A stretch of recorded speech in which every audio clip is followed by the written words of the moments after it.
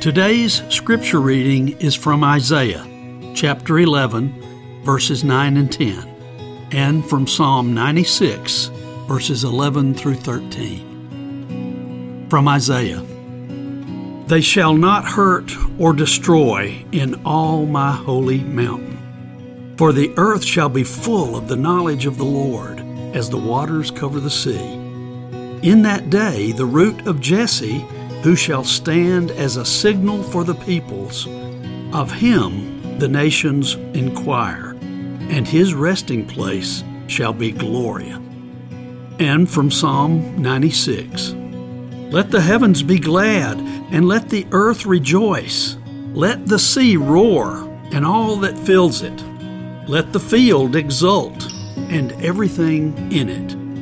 Then shall all the trees of the forest sing for joy before the Lord, for he comes to judge the earth. He will judge the world in righteousness, and the peoples in his faithfulness. What joy awaits us in Christ's kingdom! Isaiah closes this section with a triumphant cry. The whole earth will be transformed into the Lord's mountain. Our knowledge of the Lord will be complete on that day that Jesus returns and creation is redeemed. We will live in perfect knowledge, uninterrupted peace, and uninhibited joy. Jesus will stand as our signal, a banner of love over all the earth. The tension between our present reality and our knowledge of the coming kingdom is not easy to hold. Advent leads us on the path, reminding us that God's promises are true because Jesus came once.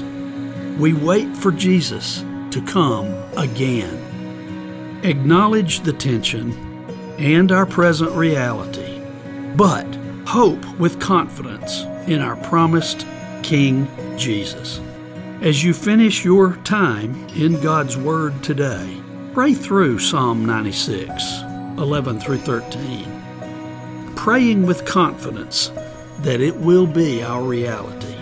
Let the heavens be glad, and let the earth rejoice. Let the sea roar, and all that fills it. Let the field exult, and everything in it.